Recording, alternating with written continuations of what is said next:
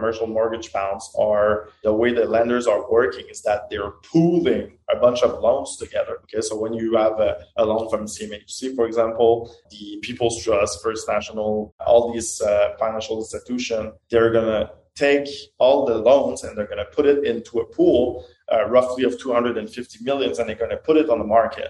And the market is buying this pool. So the CMB basically is the rate at which the markets are buying the loans. So how People's Trust, First National, MCAP are doing their money is basically with a spread. That's what we call. So basically, they're going to add up 50 points. They're going to add up 90 points, depending on the risk, depending on the quality of investor also that you have on the file. So they're going to put a spread, and that's what they're making their money. Welcome to the Real Estate Investors Club podcast. What's the real power of leverage? People think real estate is all about leveraging capital. Money is important, but what about the decisions we make? The things we do and don't do determine our success as investors. Choices and actions create success. Before we get to the bank, we make choices guided by mindset and by the things we do and don't know. If we want to succeed as investors, we need to leverage knowledge. We need to increase what we know, so our actions pay bigger dividends. Join host Terry Schauer and Jean-Philippe Claude for conversations with leading experts in the real estate field. From mortgages to mindset, and from macroeconomics to local market trends. Grow your knowledge capital with us. Welcome to the Real Estate Investors Club podcast, where we seek advice to help us make better investing decisions. Hello, and welcome back to the Real Estate Investors Club podcast. Hey, JP, how are you? Very good, very good. Still live from Cancun? Absolutely. Pretty much the last day. Over dinner last night, we were discussing there's so much happening in 2022. And the idea for today was to take a little bit of time to kind of share what you see in your crystal ball, a prediction. So you and I both do a lot in the multifamily market. What's your take on it for the next 12 months? Absolutely. Just to say that the recording of this podcast was January 23rd. We're waiting for Bank of Canada to adjust the rates. We don't know yet if it's going to go up or not. Of course, it's going to go up this year. So it's going to go up probably 0.5% to 1%. Mm-hmm. So that's where it's going. So how will it affect the market? We had a beautiful presentation here of PMML at Millionaires Week showing the cap rates and the actual CMB. Can you share what CMB is? Yeah, absolutely. It's got commercial mortgage bonds. So basically, commercial mortgage bonds are the way the lenders are working is that they're pooling a bunch of loans together. Okay, so when you have a loan from CMHC, for example, the People's Trust, First National, all these financial institutions, they're going to take all the loans and they're going to put it into a pool roughly of 250 million, and they're going to put it on the market.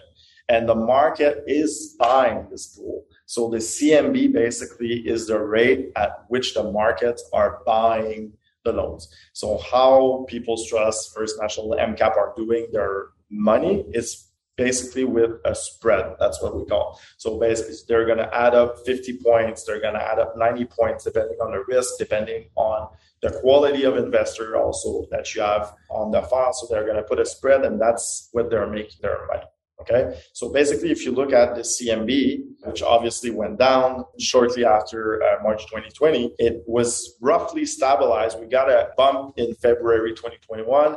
We got another bump late 2021, and the cap rate are continuing to go lower. So basically, in between the CMB and the cap rate, and we can do another episode on the cap rate. Well, I'll be pleased to explain that. Cap rate is basically the ROI of the building if you're paying cash on the building. So a cap rate of 4%. If you buy the building cash, you have a return on ratio cash on cash of 4%.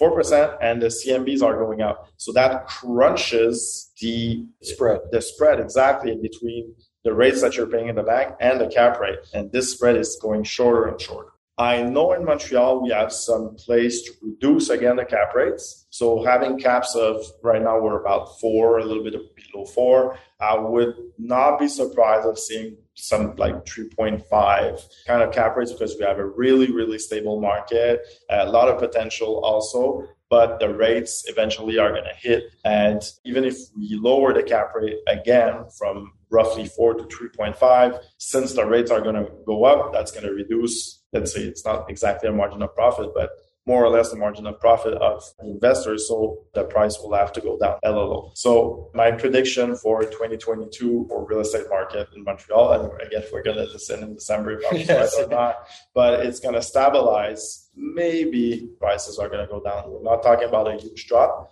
but it's just going to stabilize. I think we got a good roller coaster ride and we're at the top now, unless there's anything going on with the pandemic that reduces the rates. We're in big inflation now. So the only tool of the Bank of Canada is to raise rates. Exactly, to raise rates, and CMB will follow, obviously, in the meantime. With what you've described, there's a number of different forces that are working against each other because there's still a lot of demand from investors. There's a lot of people out there on the market who want to buy, who took money out of the stock market and want to diversify into real estate. So there's still a fair amount of demand. As you said, over the last 18 months, we've seen a lot of inflation. And yes, the Bank of Canada, the only tool they have is the control of the interest rate. Exactly. And they're going to have to raise it in order to match at least inflation because the rate is also the price of money, just like inflation is the increase in the price of goods.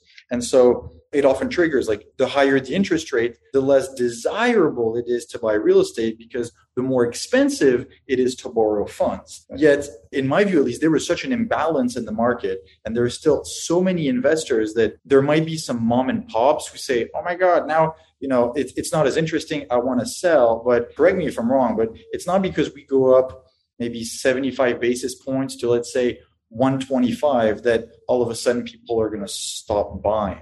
Not at all. Just buy well, buy with potential. And also there's another fudge factor. There was so many refinancing also in the last 2 years. So there's a lot of investors with a lot of money. Are these investors are going to keep buying? Yeah.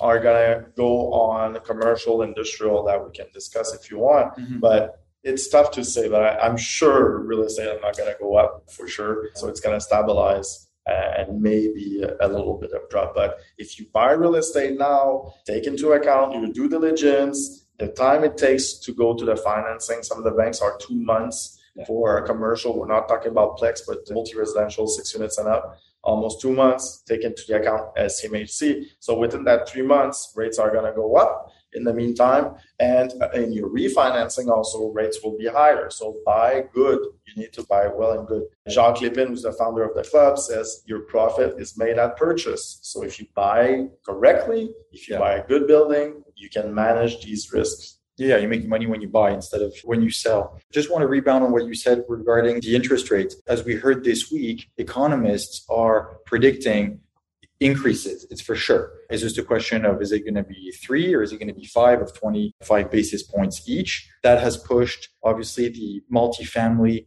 market is going to cool it down a little bit and, maybe lower. Is it prices, in your opinion, that are going to stabilize, or is it the number of transactions and the velocity in the market?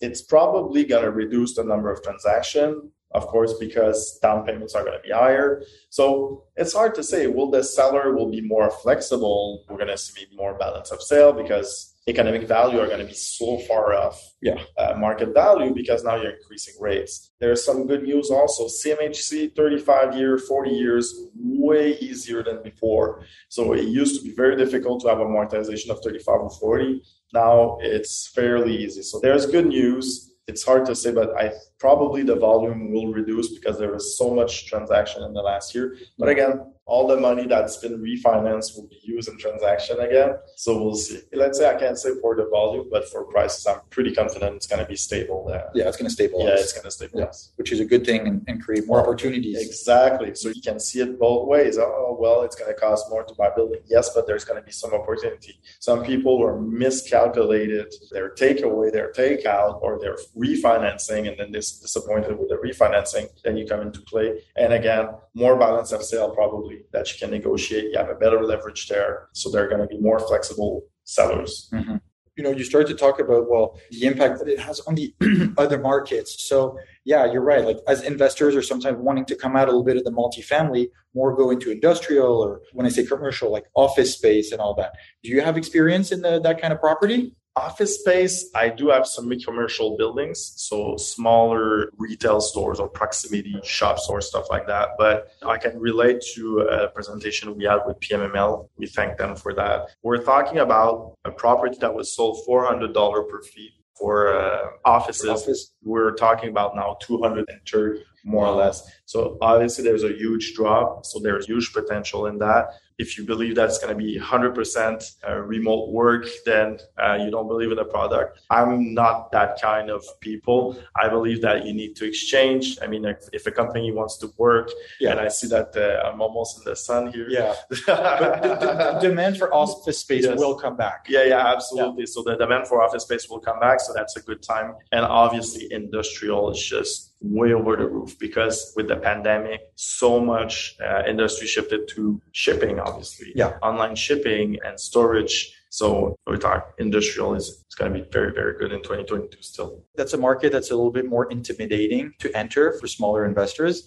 And so, what kind of advice would you have for someone who's been doing some, multifamily, who may have, 10, 20, 30 units and all of a sudden who wants to diversify? Is that something you would do? I'm thinking about it. Like you've heard in the previous podcast, we're stabilizing our portfolio, but it's something that I'm going to look at. And I would say exactly like you start in real estate, you start with a little plex or a sixplex, start with a little industrial shop. If you want to go into offices, just buy a small office building, but start small. Tip your toe in the water. Yeah. Learn, do all the mistakes on a small property. Yeah, tip your toe and then you're going to learn and then fail, but fail fast. Yeah. I like that advice of do it, fail fast, learn, and then move on and then repeat, but doing it successfully. And learn the process. So it's always exciting. I mean, in Vaudreuil, it was listed in the 10th most biggest transaction in Quebec. It was in Vaudreuil, just next to my place. They bought industrial building for 26 million. They put roughly 15 millions in amélioration locative. So basically